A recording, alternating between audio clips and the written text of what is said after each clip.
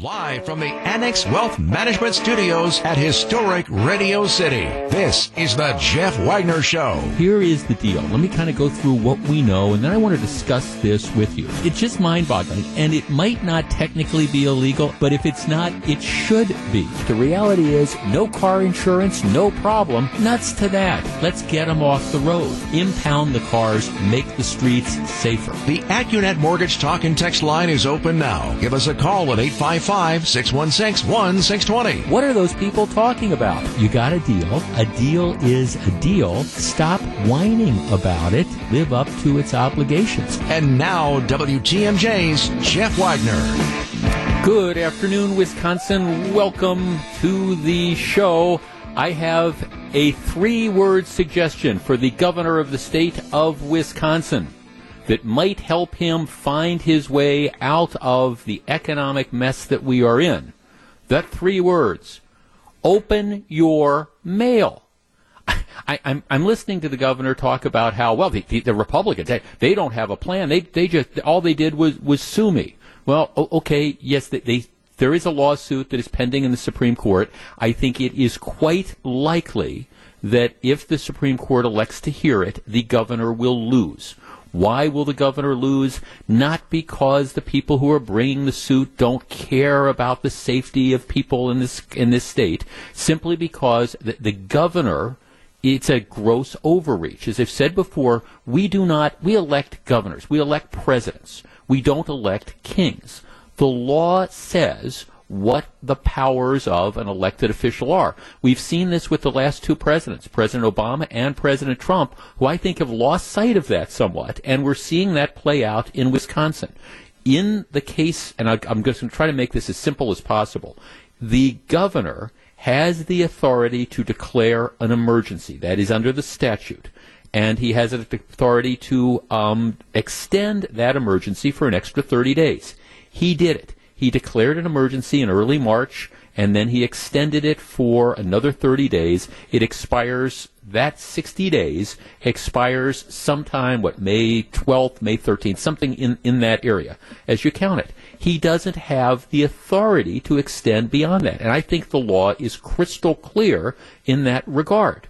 So the governor is saying, well, people don't care about lives. Well, no. I mean, you only have so much authority. The governor's argument appears to be that regardless of what the law says, I can designate this authority to the health commissioner to continue indefinitely a state of emergency without consulting with the legislature.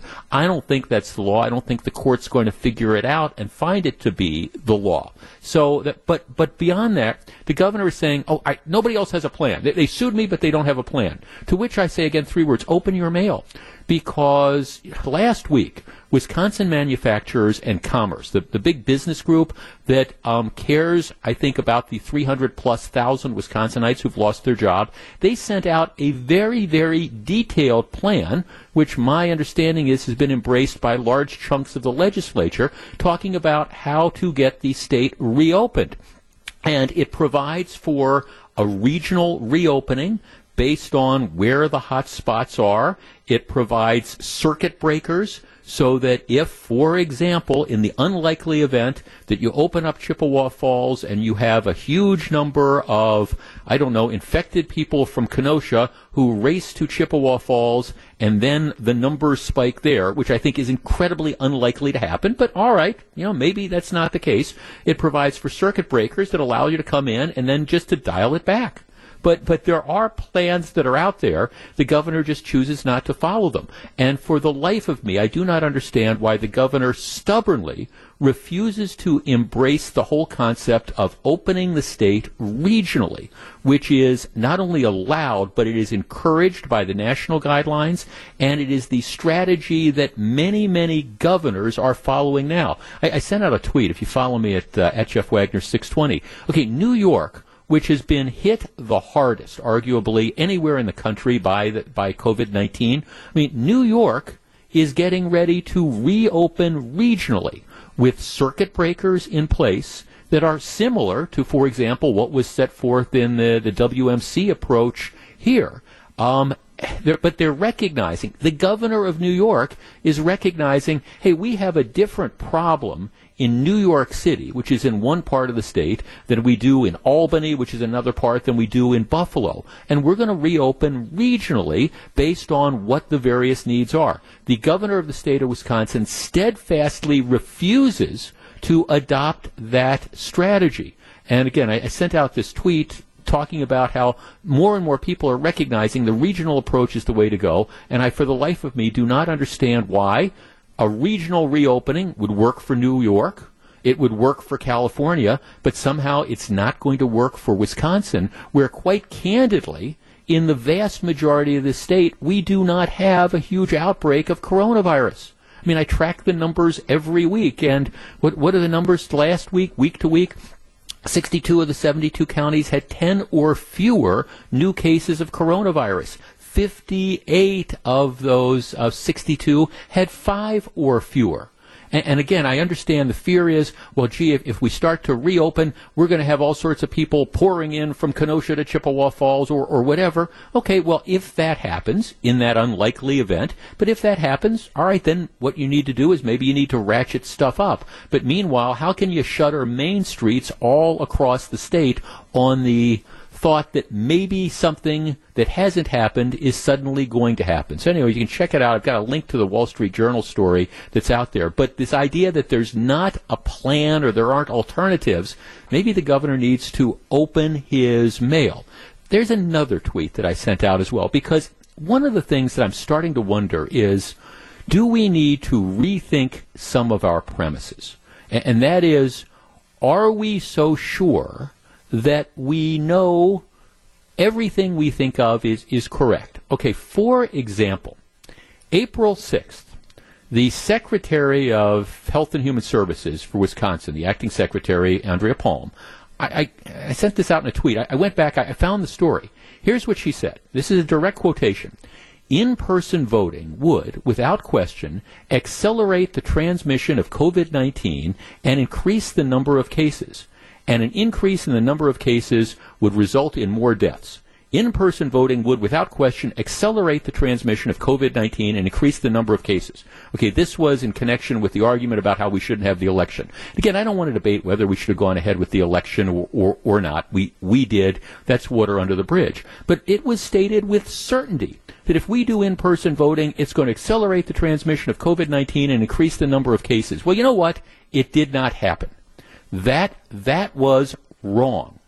There are only a handful, as near as they've been able to figure out, only near a handful of cases of people who voted who ultimately got the coronavirus, and in those cases, they're not saying, even the authorities are not saying that they think it's directly related to the election. It could have been, hey, somebody went to the gas pump and touched something or whatever. So, we think we know all this stuff, and we think there's a degree of certainty, and we're positive this is going to happen. And then, well, it turns out that's not exactly the case. There's an interesting story in the Wall Street Journal today, and it talks about, how we resurrect the economy while still being safe.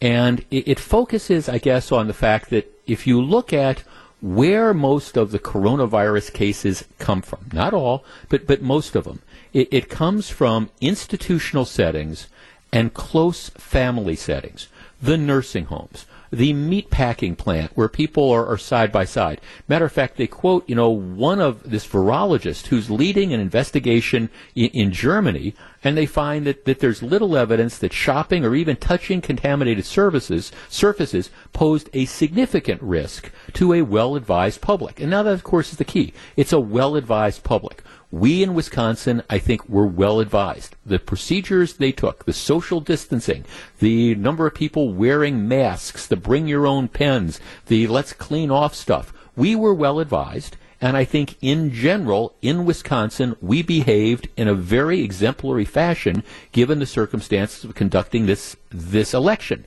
And the result was you did not have enormous numbers of people who became infected, which to me raises the question about, are we on to something?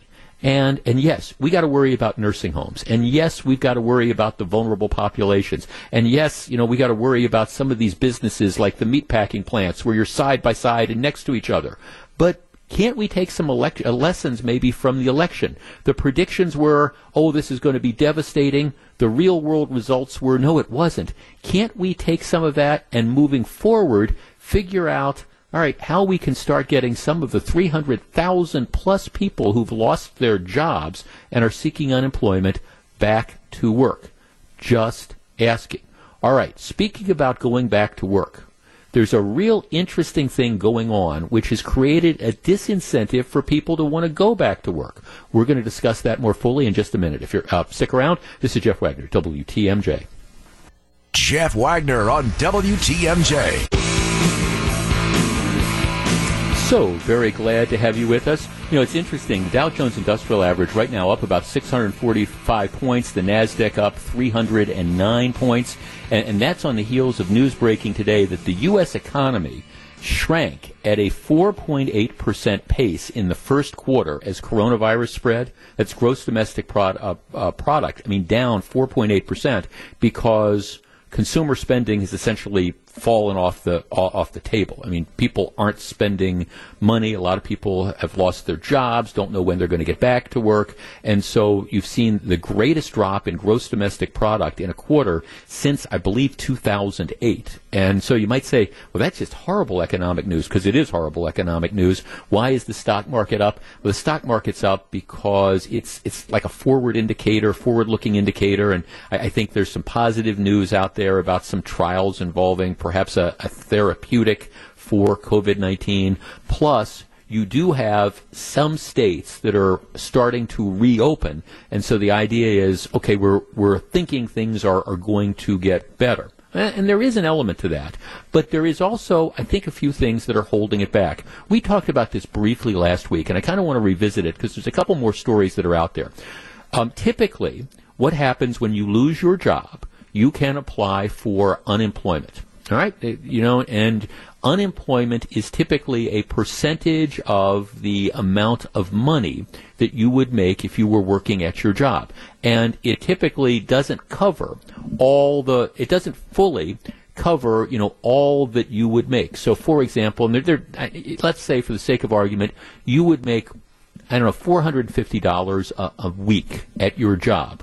Unemployment might pay you, $300, $350, maybe a little bit less. But the incentive is there for you to go back to work because you're losing money. Even though you're not working, you're not replacing all your income. Well, the federal government has decided to step in with stimulus programs. And so what they are doing through the end of July is that people who have lost their jobs, right, are getting, in addition to their state unemployment compensation, they're getting an extra $600 a week. And that has created this kind of weird situation where you have people, and the Wall Street Journal has a big piece on this out today, where you have people who, by staying at home and not working, by the time you add the state benefits together with the extra $600 the federal government is giving you, you make a lot more money by not working than you do by working. And actually, their numbers say that when you look at this, their estimates are that they believe that about half of the workforce that has gone on unemployment, about half of the workforce makes more money by sitting at home and not working than they do at work with working. Now, in Wisconsin, if you have an employer that goes and offers to rehire somebody, under normal circumstances, that person, if they say no, they're not eligible, they lose their eligibility for unemployment insurance. That's how it typically works. But there's two things. First, under the federal law, it's questionable about whether or not that rule still applies, because this new federal law has said, hey, if you have a reasonable fear that you might get sick by going back to work, well then, you don't have to go back to work. So it's kind of unclear as to whether or not, somebody who gets offered their job back simply by saying, well, no, I'm afraid I might catch coronavirus, whether they would be able to continue to get unemployment. That's number one. Number two, there are a lot of employers who, frankly, they're not going to turn people in. I mean, that's just kind of the reality. If you have, I don't know, you have a bunch of employees that you have had to lay off because your business has been closed by government order, or your business has been closed because, well, just the demand has dried up. All right, and so people are getting unemployment. I mean, if you offer somebody their job back, how many employers, as a practical matter, are going to say, okay, I'm going to report you to the state? Some might, but a lot won't. All right, our number, 855-616-1620. That is the Accunet Mortgage talk and text line. Here is my question, and it is a sincere one. Because of the way we have set this up, do you believe that there will be a significant portion of people who are hesitant or even unwilling to go back to work, at least until the $600 federal weekly payment disappears, which right now is scheduled to be at the end of July? 855-616-1620. That's the Accunet Mortgage talk and text line. And frankly, could you blame somebody? I mean, if you're in a situation where, through no fault of your own, you have been laid off, and you're now getting your state unemployment, and you're getting this extra $600, and you can make more money by not working than you can by going and working 40 hours a week. I mean, would we fault anybody for saying, heck no, I'm not going to go back? 855-616-1620. That is the Accunet Mortgage talk and text line. In some respects, I think when we want to start talking about, jump-starting the economy, I think in some respects we have created a monster in a well-intentioned way. I get it. We want to help people get over this problem. We don't want people getting foreclosed on. We don't want people not being able to, buy food. So I understand the motivation of this. But in the real world, and like I say, the Wall Street Journal says their estimates are about half of the population who's been unemployed will make more by simply not working than they will if they work. 855-616-1620. Ray on the South Side. Ray, you're first. Good afternoon. Hello. Hi, Ray. I work for a trucking outfit here in Milwaukee, and we have about 10 people laid off right now.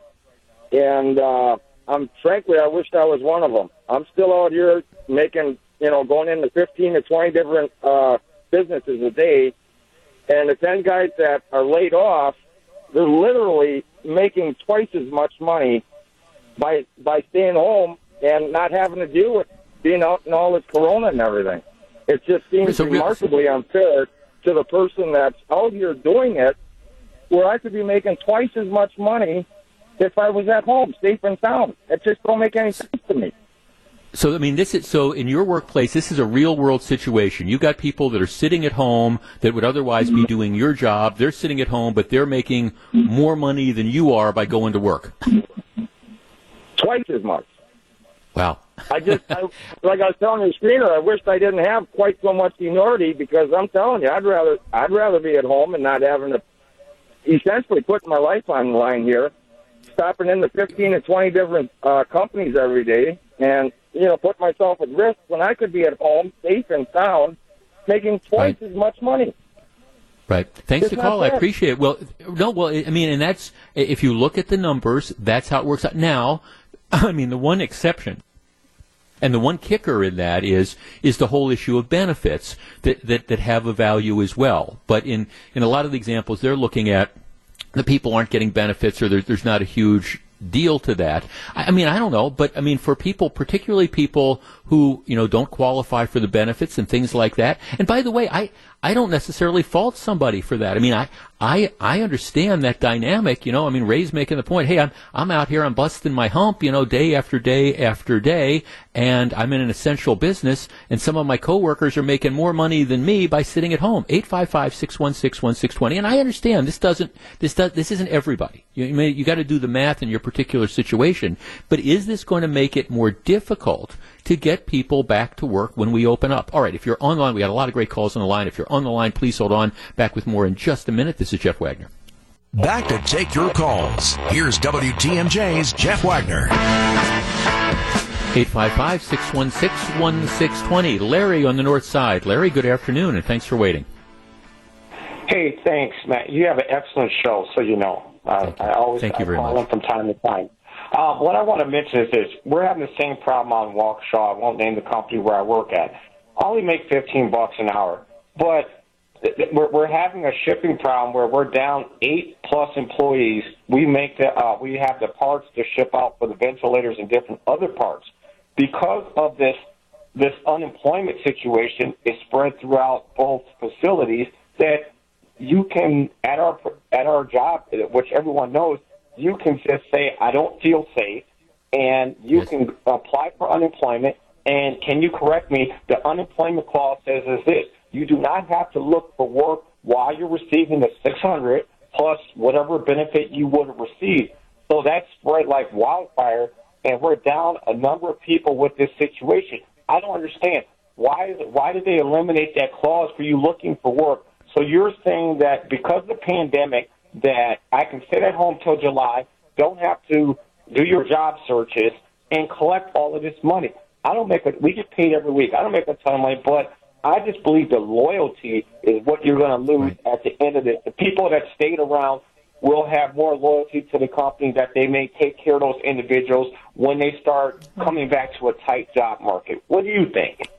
Well, thanks for the call. I mean, look, typically in Wisconsin, you have to look for work, and if your employer offers you your job back and you refuse it, you're thrown off of unemployment. That's typically it. Now, of course, that requires the employer to turn you in. That's number one. And what they're finding nationwide with this is employers are reluctant to do that, given, everything that's going on now. So you've got that. Then as part of this federal law that they passed, that the stimulus, the extra $600, there's a provision they put in the federal law saying that if you are concerned that, for example, going back to your job would if you have a reasonable concern that you might get sick as a result of that, well then you don't have to go back, and you can still get the money.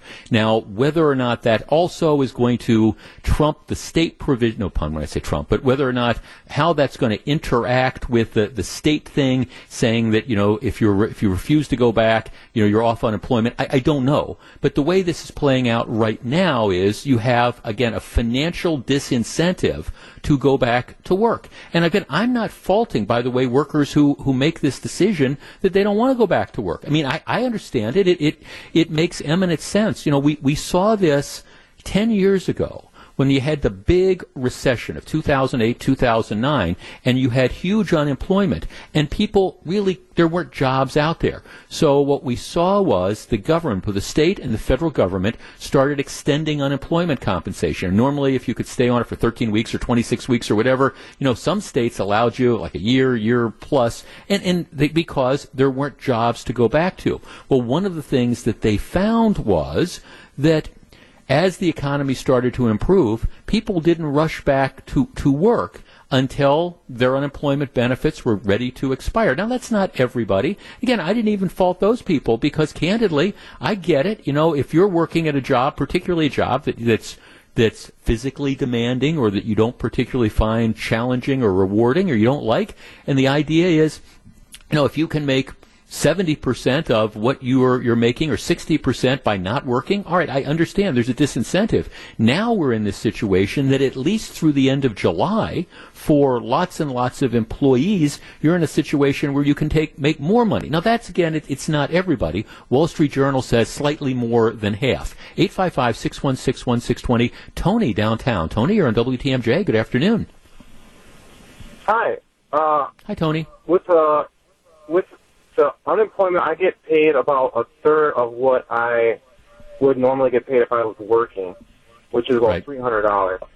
So if you add the extra $600, I still come up about $200 to $300 short of what I would get paid weekly if I were still working. So I feel that. So you have an incentive to go back to work as soon as you can, because you're one of those people that's losing money by being unemployed. Sure. Yeah, sure. By a lot.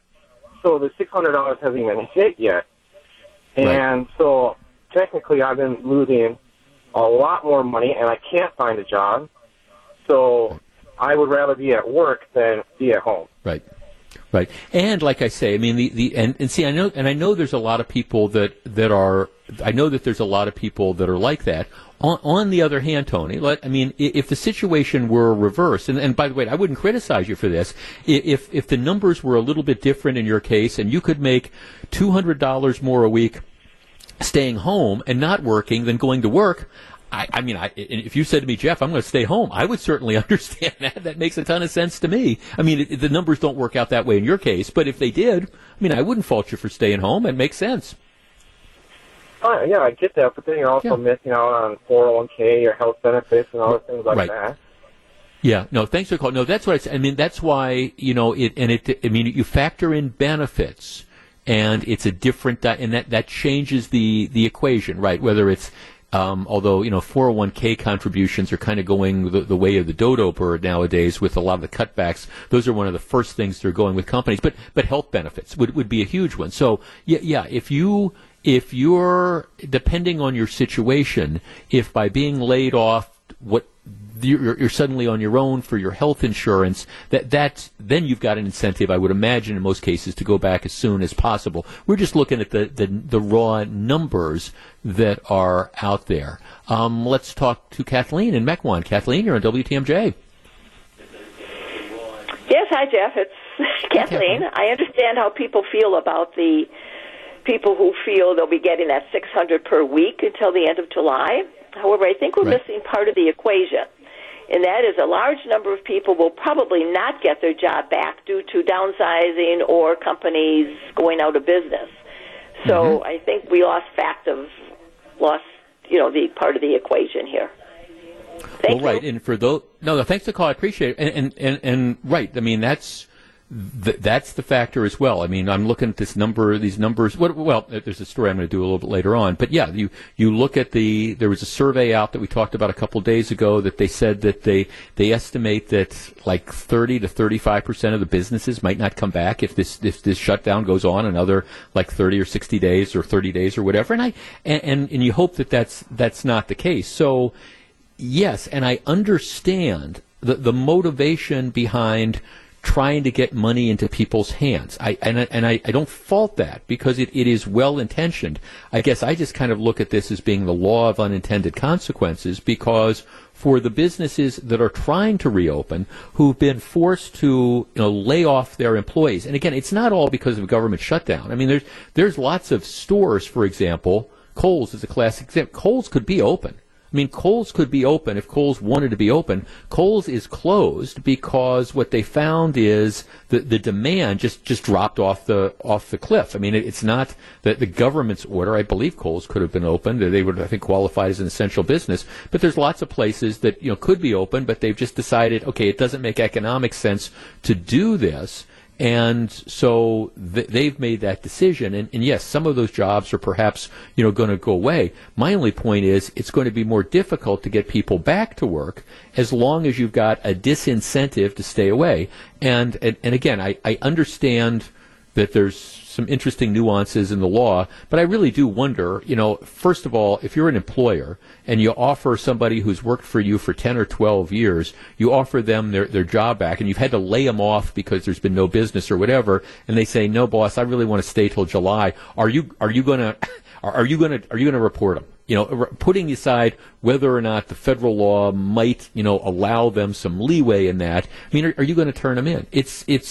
This is going to be a dynamic which it's an unintended consequence, but it's a real consequence. Back with more in just a minute. This is Jeff Wagner, WTMJ. This is Jeff Wagner on WTMJ. And by the way, I was trying to make clear, in my example, this doesn't apply to everybody who's lost their job.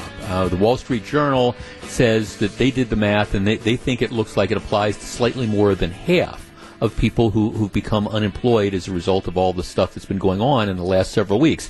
But it doesn't apply to everybody. I mean, here's a text I have from one of my listeners in the Fox Valley. Jeff, there are no jobs for many of us. Our management team collectively lost our jobs on March 24th of this year. I've got a BA and an MS degree. Nobody is hiring in my skill set. The $950 weekly check just barely matches what I was taking home, but I want to go to work and I can't find a job. I've sent out over 100 applications and and resumes, and that's of course the case. And again, I'm not. Here's the deal. It's designed to help people, again, with one of these sort of temporary things. And I understand that there's a lot of people that would rather be at work. And like I said earlier, you factor in benefits, and that kind of changes the math a little bit. But we have created this sort of a perverse thing, particularly among people who aren't the higher earners. And my guess is, maybe they're involved in jobs that they don't find as fulfilling as, say, maybe somebody who's on a management track in some other company or something like that. But they've got an incentive to stay home. And I understand it. I don't fault people for doing that. But the question becomes, all right, is that going to slow our recovery? Is there going to be a difficulty when we allow people to reopen? Let's say that, we say in the next couple of weeks, here, we're going to reopen. Boom. Our employer is going to find that they're having a hard time getting their employees back. Just an interesting question. Just a follow-up on something that we talked about on Monday's program that I've seen discussed with perhaps one television station. Otherwise, I haven't seen anybody talking about this. But it is something that makes absolutely no sense. The elections were, early April.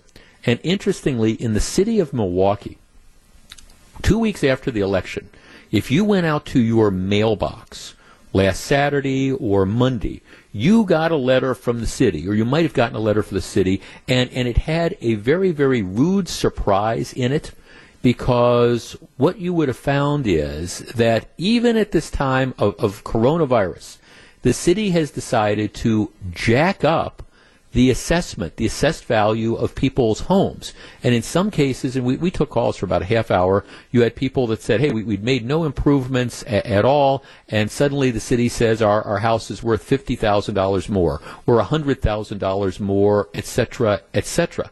And in general, almost all of the notices are saying it's going up. Now, okay, I understand that we've been in a period where we've had kind of a hot real estate market, but I think that dynamic has changed. Now, whenever I say that, I hear from some real estate agents who I think it's wishful thinking, but they're saying, no, you don't understand. This is, people are still going to be buying houses, and there's a shortage of supply that are out there. Well, part of the reason there might be a shortage of supply right now is there might just be, people who are reluctant to move up to bigger houses, or reluctant to move, or whatever. So, just because you've had a hot real estate market doesn't necessarily mean that after the bottom has fallen out of the economy. Did I mention there was a 4.8% drop in GDP this quarter, which is the worst drop in GDP for the last decade?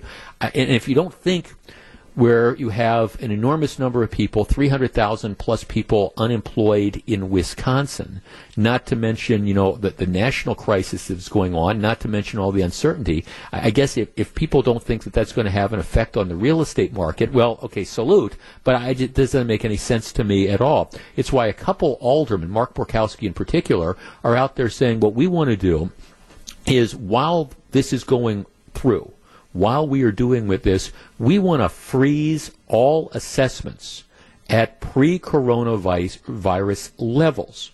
We want to freeze the assessments because, again, first of all, it's kind of adding insult to injury if we're going to be jacking up people's property taxes. And property taxes are based on the mill rate times the assessed value. So if you jack up the assessed value and you reduce the mill rate by a comparable proportion, it's not a net increase. But yeah, if you think that's going to happen, good luck.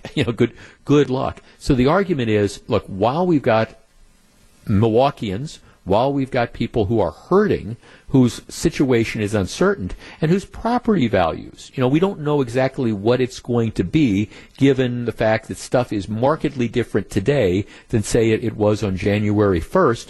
Maybe what we should be doing is freezing the assessed values until we see where we are 3 months from now, 6 months from now. Let's see what the market is. And like I say, I know there's a lot of real estate agents that I hear from who say, Jeff, that this is just a little tiny blip. It's going to be a huge summer, et cetera, et cetera. And believe me, I hope you're right. I'm not rooting against you. I'm not rooting against, rooting for declining property values or anything like that. I hope you're right. I do.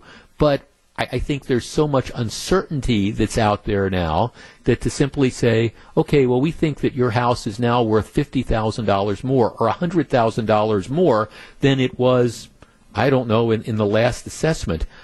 I think that that's something that maybe if we really wanted to have government that was looking out for the people that are paying the freight, might be a good alternative to just kind of like pull back and say, let's wait. So I don't know if it's going to get any traction. You don't know how Tom Barrett would feel about, freezing values at a pre-assessment level. But wonder what would have happened, and this is just kind of speculation, wonder if it would have made any difference in the mayor's race if these assessments would have come out 2 weeks before the election as opposed to coming out 2 weeks after the election. Just kind of wondering. And on a state level, Governor Evers announcing today that something that I think has been inevitable so far, that the fallout economically from coronavirus has been not exclusively, but largely a private sector phenomena. Now, I understand that there's some government agencies who've done layoffs and things like that, but in general, government so far has managed to avoid massive furloughs, massive pay cuts, etc. And there are exceptions, I understand that. But this has been mostly a private sector thing so far. That is changing. More school districts are now starting to furlough people, things like that. And Governor Evers announcing today that we're going to have to cut state spending by 5% because tax revenues are starting to dry up. That's going to get worse, not better. So for people who maybe have been immune to the impact of this so far, because you work in the public sector, that's going to change, and it's going to change quickly. All right, when we come back after the news, the term is quarantine fatigue. Have you caught it? We'll discuss. Live from the Annex Wealth Management Studios at historic Radio City, this is the Jeff Wagner Show. And now, WTMJ's Jeff Wagner. Good afternoon, Wisconsin. Welcome back to the show. The term is quarantine fatigue. And what it essentially means is that we're getting sick of being told that we can't go where we want to go. And so people are starting to rebel against that. Now, you've seen that in some of the protests that are out there, but it's more than that, and it's somewhat more subtle. There's a story I'm looking at in the Washington Post. There's this researcher out of Maryland, and apparently they've been doing this study where they track cell phone data. Your cell phone is watching you, and if you don't have certain settings turned off, that they can tell, where you are. And here's what they find. They found that in the beginning of March, when these stay-at-home orders started coming out, you had about a national high of 35% compliance, meaning people just didn't go out hardly anywhere. By last Friday, that number had gone down 6% to 29%. What they found is that over a 2-week period, Americans continued to travel about the same amount for work, but the average number of non-work trips by plane, by car, by bicycle, by foot, and mass transit made daily per person increased 8% over that 2-week period. So in other words, the longer this has gone on, what you've seen is more and more Americans who've just been saying, okay, we're not going to stay home anymore. We've got to get out. Now, whether that's just because they're going stir crazy or whether it's because, they're deciding that, okay, I know about this social distancing stuff and I don't feel myself at as much of a risk, etc. But more and more people are apparently, if you believe this data, and I think I do, are saying, okay, we can't shelter in place forever, and we're kind of reaching that limit, that threshold. Our number, 855-616-1620. That is the Acunet Mortgage talk and text line. Let us tee this up. Do you have quarantine fatigue? And are you going to have trouble? Let's say the governor wins this lawsuit. I don't think he's going to, but let's say the governor wins his lawsuit and the shelter in place, stay at home orders stay, essentially, in the same sort of situation that they are for, like, the next month. It's, April 29th today, for the next 4 weeks. Do you think people are going to be able to comply with this? Are you going to be able to continue to comply with this? Or do you think that there's going to be, well, I don't know, maybe a rebellion? And just nationwide, like I say, they study cell phone data, and they're starting to already see people who are, well, they're making more of the non-work trips. 855-616-1620. That's the Accident Mortgage Talk and Text line. And again, keep in mind, too, one of the things that you're going to see is the weather's going to be getting nicer. I mean, it's easier to stay at home in Wisconsin when it's 35 degrees on a cold March afternoon and you've got a cold rain. It is perhaps tougher to, not go out and travel when you've got a wonderful spring day in early May. Quarantine fatigue, 855-616-1620. Gianni in Montello, you're first. Good afternoon. Yeah, Jeff, a great show, great topic. Yeah, I broke quarantine this morning. I've been holed up for 2 weeks, and we were running low of food. I take care of my father, who's 94 years old. So I had to go to the store this morning, and I just had to see other people, the cashiers, the people that work at the local grocery. This has been an arduous task to stay home, and I'm glad I got out this morning.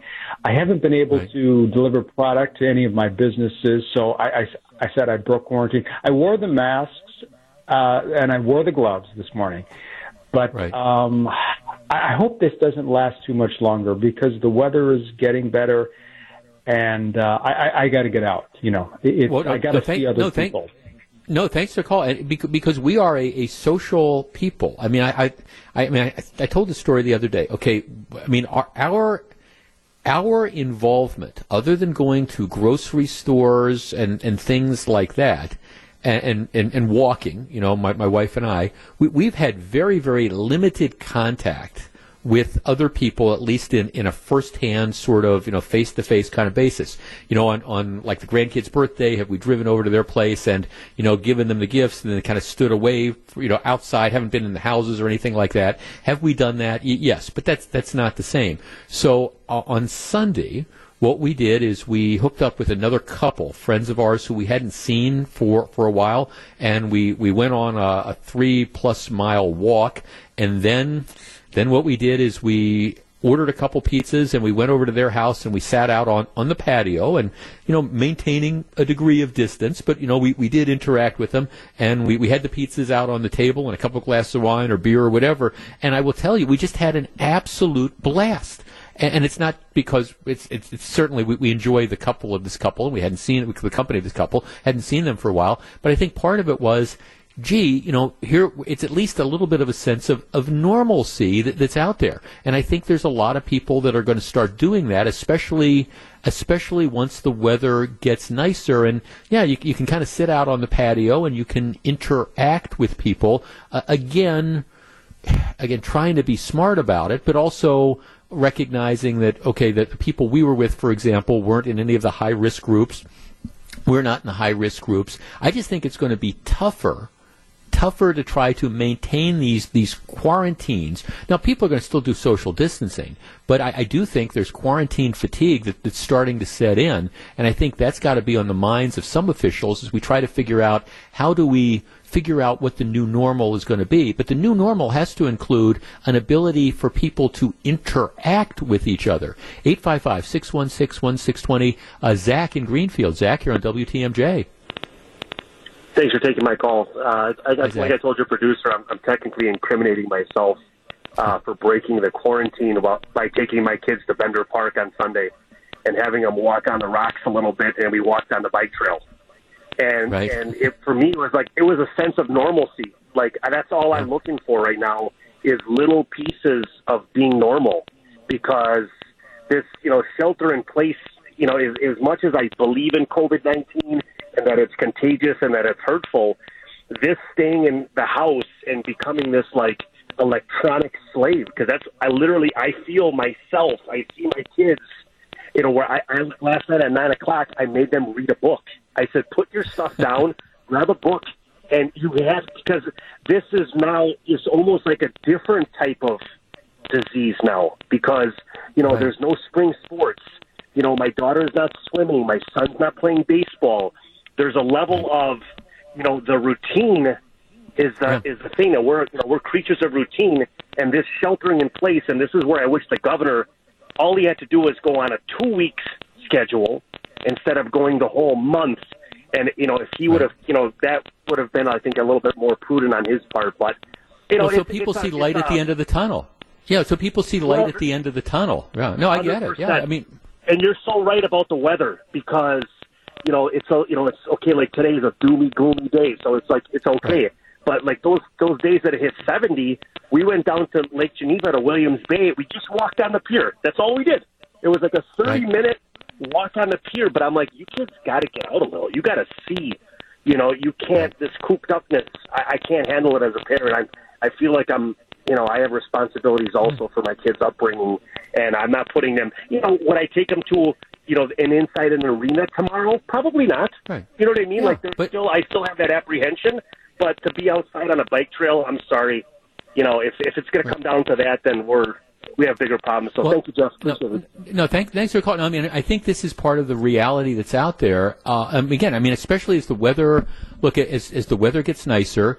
And again, I'm assuming you're not in one of these like high risk sort of situations. That's a completely different story. But I think there's going to be more and more people who are, they've been looking at their neighbors across the way and just kind of waving to them for the last month. And I think as the weather gets nicer, there's going to be this tremendous pressure where people are going to say, you know what? Okay, let's meet on the patio, and we're gonna sit on the patio, and we're going to have a drink or something like that. I think you're going to see more and more of that, and it's not because people are irresponsible. It's not because people are scofflaws. It's just at some point in time, there's going to be this kind of weighing of things that is going to be going on, and people are going to say, look, I can't spend the next 3 or 6 months or whatever this is, confined in my home, especially in an area like we're not New York City, where you have, the huge, hospitals being overwhelmed. I think this is something that people, I think this whole quarantine issue is a real thing. Tim in Kenosha. Tim, you're on WTMJ. Good afternoon.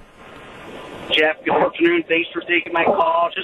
Sure. I'm an outside sales representative, and I've been taking this really serious for the past month. My wife's a nurse. She has to deal with some COVID, confirmed patient, and we got a baby at home. So I, as an outside sales rep, I'm stuck at home. I can't go to do any residential or commercial appointments, but I'm at the point right now where, do I think social distancing has helped? Probably, but I'm ready to get back out there. I'm going on a sales call right now. I mean, staying at home, you get depressed. I've been drinking more. I mean, it's, the consequences are going to outweigh a lot worse than the virus itself. Let's get back to work. Let's get these businesses going. Well, thanks for the call, Tim. And I guess, I'm just saying, look, I think this whole social distancing thing makes incredible sense. Going back to, what I was talking about in the first hour of the program, we had the Secretary of Health made these dire, when we were going to have the election, April, the day before the election, she's out there saying, if we have this in-person election, it's going to result in I sent it out on a tweet or exact words, but essentially, we're going to have a dramatic increase in the number of COVID-19 cases, and that's going to lead to a number of deaths. It didn't work out that way, in part because I think we are serious about social distancing and doing those sort of things. This morning, all right, this morning, my wife, the key fob for her car, it was a low battery. So I said, look, I'll take care of this. I drove down to, there's a Batteries Plus store. I love Batteries Plus. They should be an advertiser. I love Batteries Plus. And I walk into the store, and it's just me in the store, and there's the guy that's mopping the floor, and then there's the guy who replaces the batteries. So there were just the three of us in the store,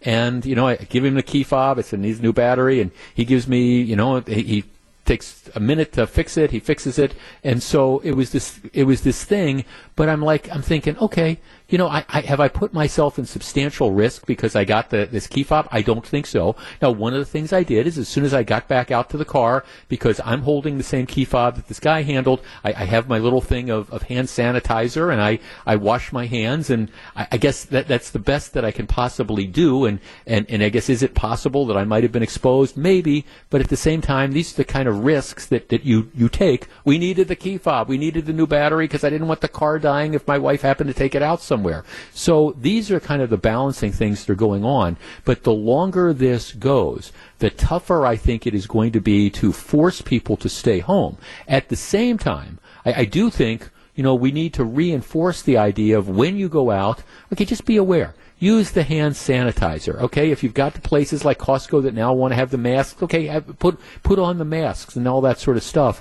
But, people are going to start doing this. This is the reality. So maybe we need to shift to the stage where we encourage people, given that they're going to start doing this, they're going to start rebelling against some of these quarantines, let's encourage them to do this in a safe way.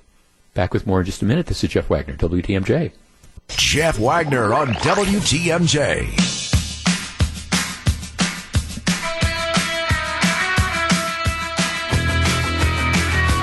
So very glad to have you with us. That was Tony Evers' daily press conference. Let's get away from COVID-19 for just a couple minutes.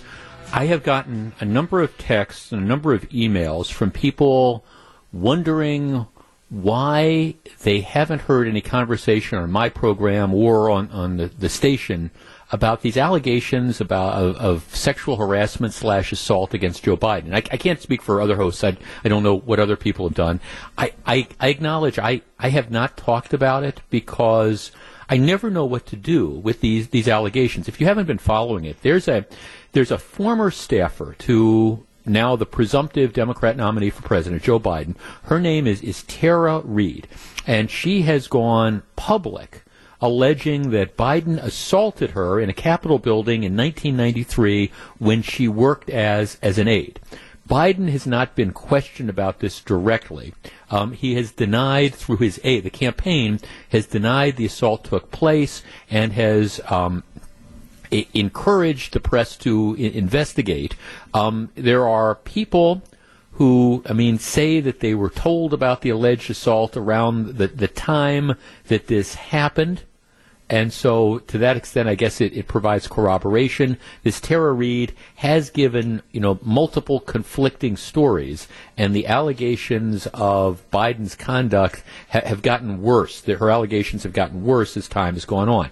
I haven't talked about this stuff because, candidly, I don't know what to make of this. Now, the interesting thing that's out there is we live in this Me Too world, and if you will remember during the confirmation hearings of now Justice Kavanaugh, there were, women, one in particular, but a couple women who came forward and said, hey, back when he was in high school, he did this, or this happened when we were in college, et cetera, et cetera. And these were situations that were, decades old.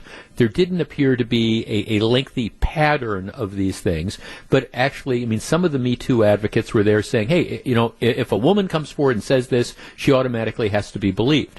Well, okay, I wasn't comfortable with that at all, and I argued that when we were talking about Justice Kavanaugh, and I've made that point before. It's one thing when you've got somebody like a Bill Cosby or a Harvey Weinstein, where you clearly have this pattern that's out there, where you have, multiple women, and I mean lots of women coming forward and saying, okay, over a pattern of years, Bill Cosby started doing this in the 60s, and he was considering doing it, and continued doing what he did for decades. That's one thing. It's another thing where, again, you have what is apparently, even if it's true, and I'm saying even if it's true, it's this isolated behavior that it's not like people are out there saying that, for example, Joe Biden was this serial molester. There, at least to my knowledge, there's not these sort of multiple allegations that were out there. So, I admit I wrestle with saying, what do you do with things like this? Because the truth is, given the fact that these allegations go back to 1993, you're never going to know for certain what happened 27 years ago, because she didn't go to authorities, and you can understand why she might not have done that. I get all this type of stuff, but she didn't go to authorities. There wasn't an opportunity for a contemporaneous investigation, and you're in a situation where it really does become one of these he said, she said sort of things. I don't believe, and I argued this when the whole debate was going on with Justice Kavanaugh, that you can automatically say, okay, somebody alleges something horrible happened, 30, 35 years ago. You have to automatically assume that that's accurate, I don't know that you can do that. I think, people are entitled to a degree of due process. And so, yes, it's true that, we haven't talked a lot about these Biden allegations. I don't, because I don't honestly know what to make of them. And the truth is, I don't think anybody knows what to make of them. And you're never going to be able to get to the bottom of it, again, because of the passage of time.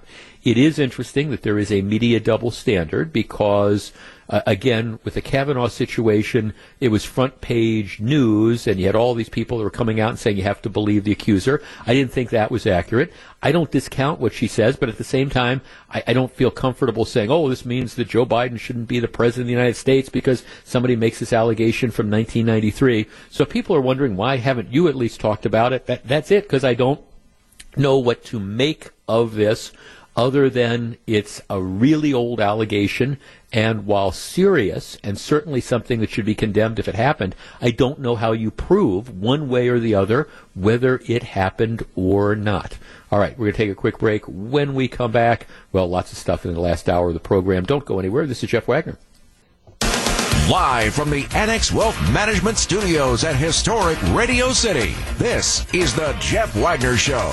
And now, WTMJ's Jeff Wagner. So very glad to have you with us on a gloomy Wednesday afternoon. 855-616-1620. That's the Accident Mortgage talk and text line. I want to take your temperature, no pun intended. How worried are you about getting coronavirus?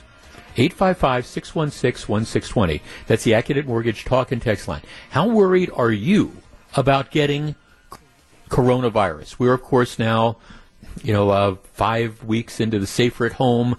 The coronavirus pandemic has been flaring in the United States for the better part of now 2 months.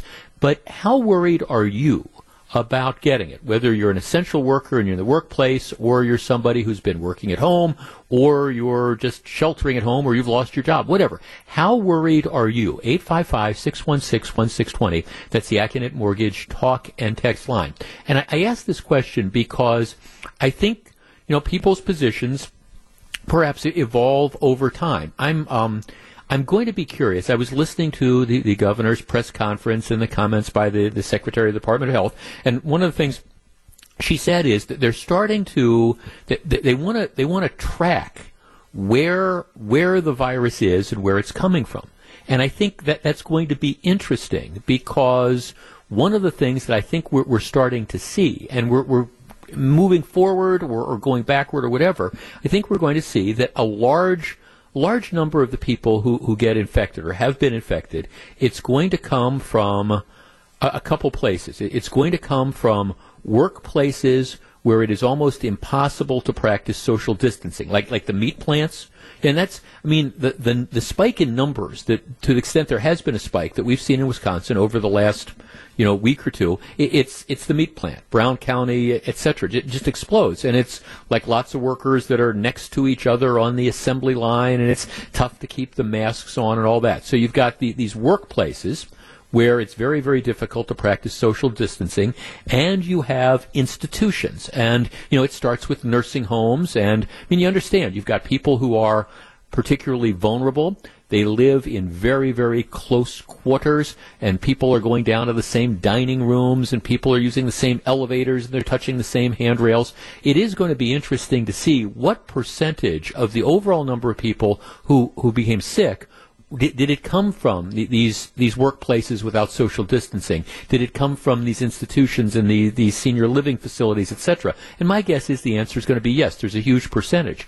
On top of that, there was a study out of New York the other day that looked at the fatalities in the largest healthcare system in New York. The fatalities, and to the surprise of no one, it found out that almost all of the people who died, almost all, were people who, generally speaking, had one of those underlying health conditions that we talk about, the hypertension, high blood pressure, uncontrolled diabetes, or obesity, and generally had it in a really bad situation. It wasn't somebody who was 5 pounds overweight. It was people who suffered in extreme situations, and people who were, again, as you get older, the risk increases. And a lot of what they found was it was older people who also had all these various underlying health conditions. And I think that's important to know moving forward as we kind of assess what is the risk to the general public. But let's just tee this up. Here we are 2 months into this. How worried and concerned are you about getting coronavirus? Let's start with Tim in Fond du Lac. Tim, you're first. Good afternoon. Good afternoon, Jeff. I'm not worried about me getting it. I think I'd be okay with it. But I'm also taking care of my parents who are in their mid-80s and have smoked all their life and whose lungs are paper thin, so that's more what I'm worried about. I think I'd be okay, but if I give it to them, that wouldn't be good. Right. Let me ask: are your parents living with you, or are they? No, are you like kind of a caregiver? Well, it's not that I'm a caregiver, but I don't want them going out to get it. So they're basically staying in their house. So I'm getting their groceries. I'm fixing anything that goes bad in their house. Just something, that type of thing. Right. Right, and you don't want to pick it up and bring it to them because even though you're not worried that you're going to be significantly ill or something, you don't want your parents to get it because it would be a whole different story. Correct. Yeah, understood. Thanks for the call. I appreciate it. No, and that's and I get that. I mean, I've told this story before. I have a very close friend who's in his 70s who's had some significant respiratory issues, and yeah, I mean that's am I worried that I'm going to get it? Not really. I mean, I don't want to get it. Don't want to get sick, but I'm generally speaking, I'm relatively healthy. I'm not dramatically in any of those target groups. I'm a little bit older, and I have some blood sugar issues, but I manage those, so I'm not that worried about it. But yeah, like I say, I have a friend who's in his 70s who's got huge respiratory problems, and yeah, this is. I mean, whether it's the flu or pneumonia or COVID-19, I don't want him to get any of those things because that's a different sort of situation. And so that's why for the foreseeable future, I'm steering clear, and I think he's appropriately steering clear of a lot of people. Vincent on the Northwest Side. Vincent, you're on WTMJ. Good afternoon. Good afternoon, Jeff. I'm pretty worried about possibly attracting this virus. The fact is I'm an African-American, over 65. Live in Milwaukee. The fact is, my wife works in the healthcare field, so it's definitely always on my mind when we decide to go out and out here in public. So yeah, I'm definitely worried about attracting it. Do you think you're going, given the fact that COVID-19 is going to be with us for the foreseeable future, till they find a vaccine, if they find a vaccine or a treatment. So let's assume it's going to be another year or two. I mean, do you think it's going to be something that's going to be on your mind for that whole period of time? Well, certainly, because the fact is, even if the governor opens up the state and things like that, there are certain areas we're not just going to go. We're not going to, probably go to the restaurants we used to go to, especially if there's a crowd there. The fact is, we're going to definitely be wearing masks. That's what my wife and I are going to do, wear a mask when we go out. So until they find a vaccine or some way to curtail this virus, it's going to change our life a little bit. Yeah, so the days of going to like a Bucks game with 20,000 of your closest friends, that isn't going to happen anytime soon, huh? That's not going to happen anytime soon. No, thanks for calling, and that's smart. And again, I get that. That's why I think one of the things moving forward, this tracking of who's getting this and who's having the most severe consequences, I think that's going to be significant to figuring out how we manage this moving forward. Because I completely understand, Vincent's position here. Okay, you're in one of these you start ticking off some of these various boxes where you're looking at the higher rate of really bad stuff. I get that. I get it completely. For somebody who, I don't know, is in their 30s or 40s, maybe it's a different sort of calculation. And that's, again, no pun intended. I want to take your temperature on that. Let's talk to Jim in Milwaukee. Jim, you're on WTMJ. Hello? Hi, Jim. How worried are you about getting the virus? Not at all. At first I was. I'm a truck driver here in the area, and we're hauling for GE. We're hauling ventilators, stuff like that. I get my temperature taken 15 times a day at these facilities. As the days go on, I get less and less and less worried about it. I really do. Okay. Why do you think that is? Just because you don't see like a widespread sort of thing at the places that you go to? Absolutely do not. Yeah. Okay. Well, thanks for the call. I get it. No, I appreciate it. And again, I think that's as time goes on, we're going to see a maturation of our approach to this. And look, like I say, there's going to be areas. I mean, I think that when you look at like senior living facilities or nursing homes or whatever, it's never going to be the same. It's just not, because again, you have this population that if it comes in, it can be the virus, it can spread like wildfire, and it can be just absolutely devastating. One of the things that's going to be interesting is we're looking at the outbreak in Brown County, and the huge numbers are because of a couple of these meat processing plants where, again, people are in really close quarters. It was interesting because there has not, at least as of last Saturday, there hadn't been a spike in deaths. I think there was one new one in Brown County, which is great news. But again, if you had that outbreak and that spread at a senior living facility, my guess is it would have been a different sort of dynamic. But we're going to have a better handle on that, because again, my sense is that a lot of the people that might have got it in the meatpacking facility, and nobody wants to get it, don't get me wrong there, but they're probably younger and in general perhaps a little bit healthier, and so the consequences aren't going to be as dramatically bad, even though nobody wants to get it, as if it was in the senior living facility. Now, our first caller made an excellent point. If you're somebody who's around people who are in that particularly vulnerable target group, well, then it's a concern, not necessarily for you, but for them. You don't want to go over to your mom and dad's apartment if they're in their 80s and have health issues and lifetime smokers, and you don't want to bring it in, because even if you get it, okay, maybe you're going to be sick for a couple days and you're going to get over it, but for them it's a whole different story. Let's see. Jeff, I've worked in a gas station the entire time of this outbreak. I've come in contact with hundreds of people. I'm convinced most of them have had it. I only worry for the elders that are around. Jeff, I'm 65 and healthy. My wife is an ICU nurse. We know 90% of the virus is transmitted by hand contact. We keep our hands and surfaces clean, socially distanced, wear masks in the presence of others. We are cautious but unafraid. Jeff, I'm not worried at all. I haven't changed my habits all that much. I work from home. I wash my hands a little more often. I have said that. The one thing that I can tell you that I have changed and will change for the rest of my life is I don't think I'm going to be going anywhere without a little bottle of hand sanitizer in my pocket, so that after I come into contact with things, I'm going to just sanitize my hands. I think that's going to be the way I operate moving forward.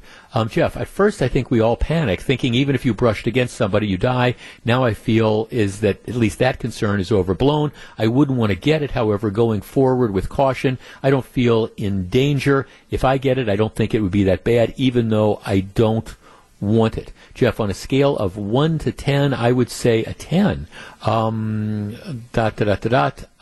It's not worth, he talks about how he works in essential business and it's not worth getting sick. Jeff, I work in a job considered essential, keeping banks open and secure and keeping their drive open. I am not extremely concerned, and I will not hide in my home until the all clear. All right. We take the temperature from time to time. I do think it's going to be interesting as we get more data out where we see where the huge outbreaks were and how was it that people got infected. I mean, my guess is when they go back and they look at what happened in New York, one of the things that they're going to see, the reason for the explosion, was the dependence on mass transportation, which again, if you start to think about things, in New York, almost nobody drives a car. You depend on, you walk, or you take the bus, or you ride the subway, or you take a cab. And my guess is that a lot of people who got infected, ended up sitting on that subway seat, right after somebody else who had it got on that subway seat. In other areas where there's less, and plus, everybody lives in apartment buildings, these high rises where all you need is one person that's sick that touches the buttons on the elevator, and then everybody else touches the buttons on the elevator. I think in other areas where you don't have that population density, it'll be interesting to see these numbers. My guess is the numbers are going to come back, and again, the large numbers of infections are going to be coming from senior living facilities and some of the plants, the businesses where you can't social distance and the like. This is Jeff Wagner, WTMJ.